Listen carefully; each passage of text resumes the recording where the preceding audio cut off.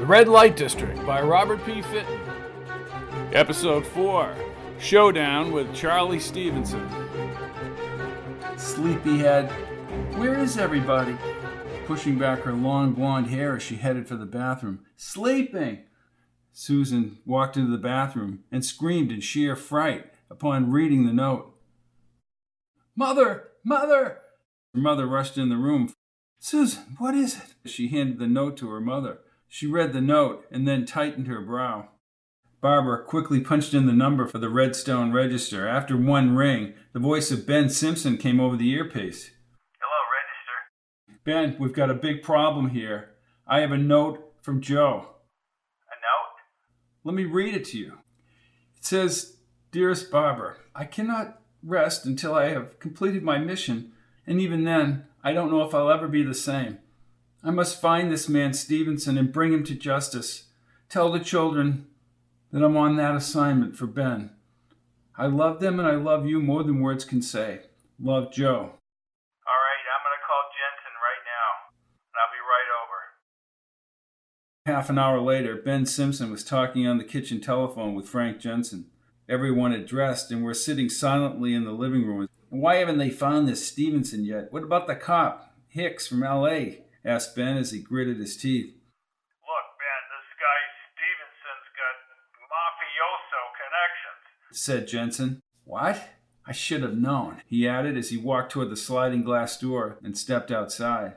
Mafioso, do you realize what the hell could happen to Joe if he messes with those guys? I know, Ben. Hicks told me the LA police have put out a description of Joe. I don't know how the hell they're going to find him in all of LA. Why haven't they found Stevenson? Not in his office, and his secretary hasn't seen him for days, or so she says, he answered. You mean that address was actually legitimate? Asked the confused Ben. I don't believe it either, Ben. I'm going to take the first flight to L.A. from Temple City, said Ben. What, are you nuts? Come on, Ben, just sit tight. What the hell good are you going to be doing running around L.A.? Questioned the sheriff. Guess you're right, Pudge, but you will call. Ben, you'll be the first one I call, and don't worry, they'll have Stevenson in a cell before Joe even gets there, reassured Jensen. All right, Frank, goodbye. He moved back inside the house. Slowly, with thoughts of the mafia in his head, he walked into the living room. They all sat placidly and awaited the news. Well, Frank has just assured me they're tracking this Stevenson guy down. They've already questioned his secretary, and they'll have him at the police station before Joe even gets into town. Is Daddy in trouble, Mummy? Asked Donnie. No, Donnie, your father's on a trip to Los Angeles for me, said Ben as he looked into the boy's teary eyes. Can we go outside and play? Yeah, go, said Barbara in a shaky voice as she motioned him outside the room. Look, the only thing we can do is wait. I'm sure Joe's all right. He's probably already having second thoughts about this whole thing. I don't believe that, Ben, and neither do you. If Stevenson was capable of doing what he did to Harvey, then he'll do the same thing to Joe. Okay, well, I think Joe can take care of himself. I really do. Polanski had slept for over 7 hours. When he awoke, he took a warm shower. He thoroughly rested and changed back into his jeans and sweatshirt. The lady at the desk, still watching television, gave him directions to a fast food restaurant, and as it was early evening, he returned to his motel room. He carried 2 white bags filled with hamburgers, french fries, and a turnover, as well as a cup of coffee. As he sat on the bed, he wondered whether to call home. He wondered if the police had captured Stevenson. If Stevenson was still at large, then they might set out for the motel. He rejected that idea and ate the food as he stared out the window. As he watched the early evening sun disappear behind the advancing clouds, he could hardly fathom that he really was in Los Angeles. 24 hours before, he had watched the setting sun from his study, several hundred miles behind him. He had doubts. Why had he come this far?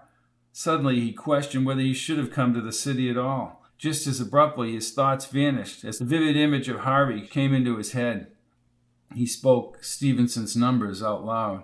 He sat on the bed and called the first number. He held the phone with his shoulder while he ate one of the hamburgers. The line was busy. He chewed the morsels and dialed the second number. The line rang as he sipped on his coffee. A A woman answered the phone. Stevenson and Associates, good evening. Polanski, still in the midst of swallowing, tried to speak. Mr. Stevenson, please. Who is this, Mario? She asked. Yeah, said Polanski with the same coffee-filled, raspy voice. Where the hell have you been, Mario? Never mind. Charlie's in trouble with the cops. He wants to leave the country for a while until things cool down. I know he'd want to talk with you first. He's going over to Vinny's office on the 20th floor of the Occidental at 8. You got that? Yep, answered Polanski as he hung up the telephone and hoped that she really thought he was Mario. People reacted differently in stressful situations, he thought. Possibly, she really thought he was Mario. It was close to 7 o'clock when Polanski opened the door to the room. The heat of the city's day subsided, and the air became cooler. He locked the door and walked to his car with one of the white bags in hand. He backed up and drove slowly by the office. The blue neon sign was more prominent now that the clouds had darkened the surroundings. He let the car idle as he pulled back the emergency brake and went into the office. "How you doing, Mr. Polanski?" asked the woman as she rocked in the rocking chair. She started to get up, but Polanski stopped her. No, please sit down, Mrs. Baranowski. Actually, I'm just looking for some directions." "Ain't those contestants crazy?" she asked as she watched the game show on the television. "What do you want to know?" "Well, I've got an appointment at the Occidental building at night. I haven't got the foggiest idea." "You got a pencil and a piece of paper?" she asked, but her eyes never left the set. "Why, no. Over on the counter." Polanski retreated and then leaned against the paneled wall as she spoke. "You go out to the gas station, take a right, go 5 blocks down, take another left, another 7, she said, shaking her head. 7 blocks down, and then it's on your right. You can't miss it. Or maybe you can if you don't look up." "Take a right, 5 blocks, take a left. It's 7 blocks on the right." "You got it, honey." "Will you look at that guy in the clown suit?" "Well, goodbye, Mrs. Baranowski. You've been very helpful." She turned away from the set for the first time and looked directly at the unshaven Polanski. "Just make sure you shave before you check out tomorrow morning. You're a handsome lad, and you'd look much better without that growth." she said. "Good night." "Good night," he said as he stroked his whiskers and shut the clanging bell door behind him. He followed her instructions exactly and parked his car about a block from the building, but on the other side of the street. It had started to sprinkle and there were only a few people on the city sidewalks. He took the gun out of the glove compartment. He placed it in the white bag and checked his watch. 7:20. He opened the car door, leaving it purposely unlocked, put the big bag under his arm, and ran into the spitting rain. He crossed the street and looked up at the tall building. Many of the office lights were visible, but the top was hazy. As the rain pelted his face now, he moved up to the entrance of the building. He stood below the overhang and looked inside as he caught his breath. A black-haired security guard sat in front of a small desk reading a paperback book. In front of the guard was a directory of the various occupants of the building, listed in black and white. His only chance to pass the guard was to find the office of the man Vinny on the directory. He rushed up to the revolving doors and walked briskly into the lobby. He attracted the attention of the guard, who looked up from his book and stood immediately as Polanski headed for the directory. The bag with the revolver inside was dry, and he held it like a picnic lunch as he walked around the directory for several minutes, searching for Vinny's office. "Hey, can I help you, sir?" called the guard. He seemed more upset that Polanski had interrupted his reading rather than Polanski could be breaking into the building. Polanski frantically scanned the listings for the 20th floor. "No, I just have to bring this coffee upstairs to Mr. He paused as he read the name on the directory. The guard set the book down and walked around the desk. Polanski grew nervous now as the guard walked toward the directory. "And just who might you be looking for?" Polanski checked the list of names. "Well, Mr. Prendergast called and ordered some coffee and donuts, but I can't remember what floor he was on," lied Polanski. "Okay, let me look," said the guard as he adjusted his wire-rimmed glasses and read the names. "I heard that name before," he said with a chuckle. Here it is, 20th floor, suite 2007, he reported as he genuinely seemed pleased he could help Polanski. "Well, thank you very much. You may have saved my job," said Polanski. "The elevators are right over there?" Straight ahead, said the man as he smiled. Thanks again, added Polanski as he walked up to the elevators. For a few seconds, he really thought he was going to deliver coffee to Mr. Prendergast on the 20th floor. Glad to be of assistance, said the man as he sat down and resumed his reading. As Polanski waited for the elevator, he looked at the guard still reading at the desk.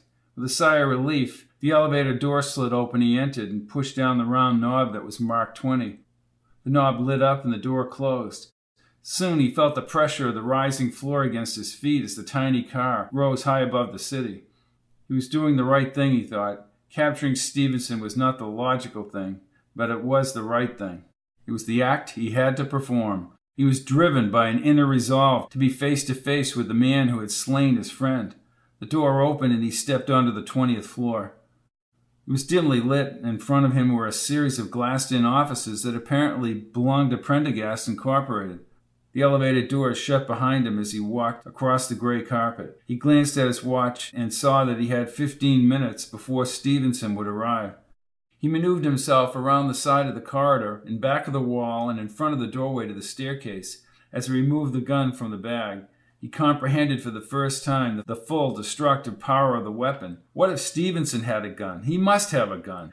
Polanski's hands began to shake. His heart beat swiftly as he stalked Charley Stevenson. The minutes passed like long, trying days, and Polanski was soaked in perspiration.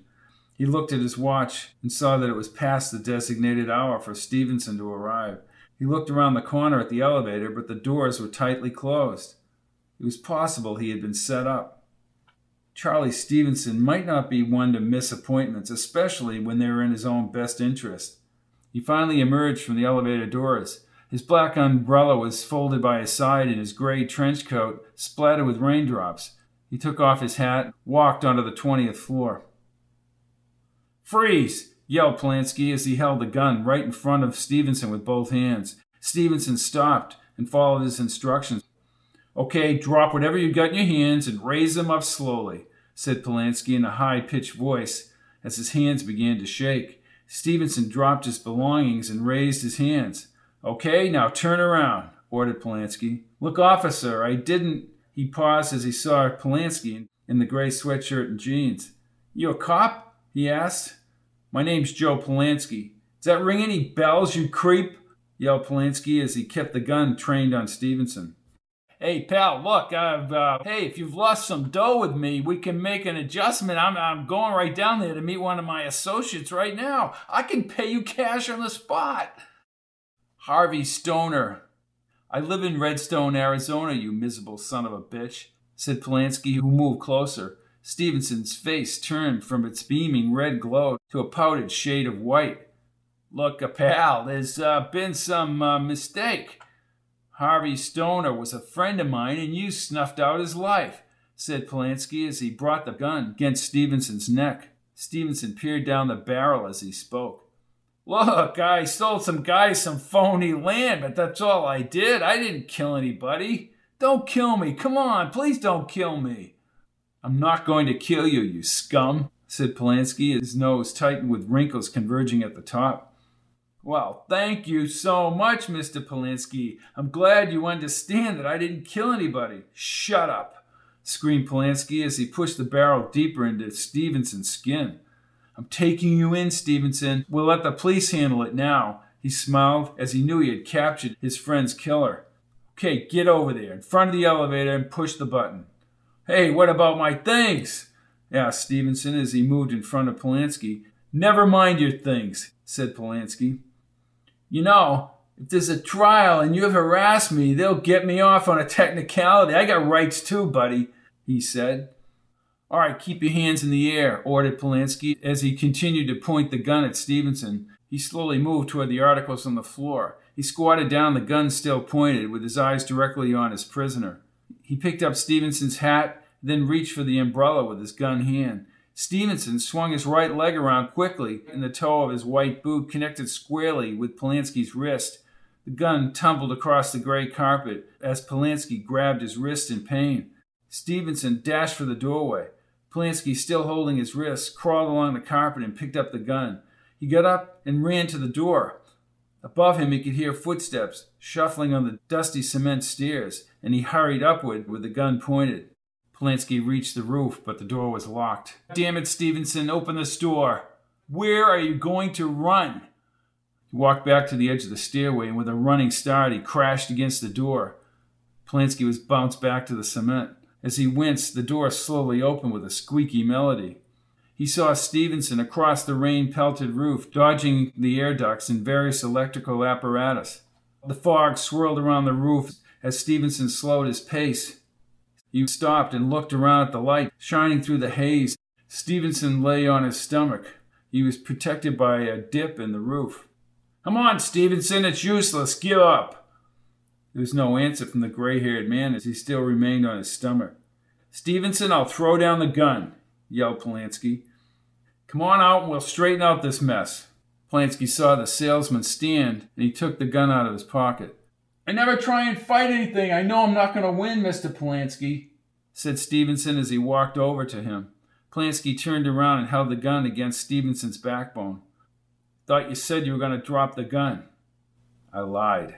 Somebody started firing a gun, and Stevenson's hands rose to his stomach as he buckled over, and blood spurted onto the water-laden pebbles. Polanski flung the gun out of his hand. His first impulse was to run, and he sprinted to his right. He saw bullets bouncing off the water and pebbles around him. His heart pounded. He dove onto his belly, scraping his palms on the pebbles as he neared one of the air ducts. He heard somebody splashing through the puddles. He put his legs into the air duct and fell into the darkness below. The duct seemed to be descending in a circular manner. Round and round he went till his feet finally crashed through a grill several floors below. He hit the floor with a thud, and his body slid across the linoleum, landing at the base of a desk. It had all happened so suddenly. The room spun as he shook his head back to reality. Slowly he staggered over to the door and opened it. The corridor outside was similar to that of the 20th floor. He held his shoulder, which felt like a bad toothache, and shuffled toward the elevator and pushed the button. The elevator rose into place and the doors opened. Polanski pushed the button for the second floor. As the elevator slowed and the doors opened, he rounded the corner and headed for the staircase. When he reached the bottom of the stairs, he looked through the small, wire-meshed glass square in the door. He saw police officers standing with their guns drawn as they awaited backup units. There was a taller man next to the entrance, and the other was stationed by the elevators. Polanski debated whether to give himself up, even though he was not guilty of anything. Then the elevator doors opened. The policeman turned as two men in dark suits emerged from the elevator and shot him dead. His partner fired at the men, but he too was hit and fell to the floor. Other men ran toward the street entrance and out the door. Polanski saw them turn down the street as they ran. Now was his chance to leave. He thought about reporting the incident, but he was too scared and opened the door to the lobby. His sneakers squeaked across the emptiness of the room as he passed the dead men on the floor. Outside, a long, black limousine sped away from the building. He pushed through the revolving door and ran into the rain. Polanski turned to his left, away from the gathering crowd down the street, and he held his shoulders as he ran forward. "There he goes!" shouted a man who saw Polanski leaving the building. "Someone call the police!" Polanski knew he was in trouble now. He would be hunted, and he had no plausible explanation.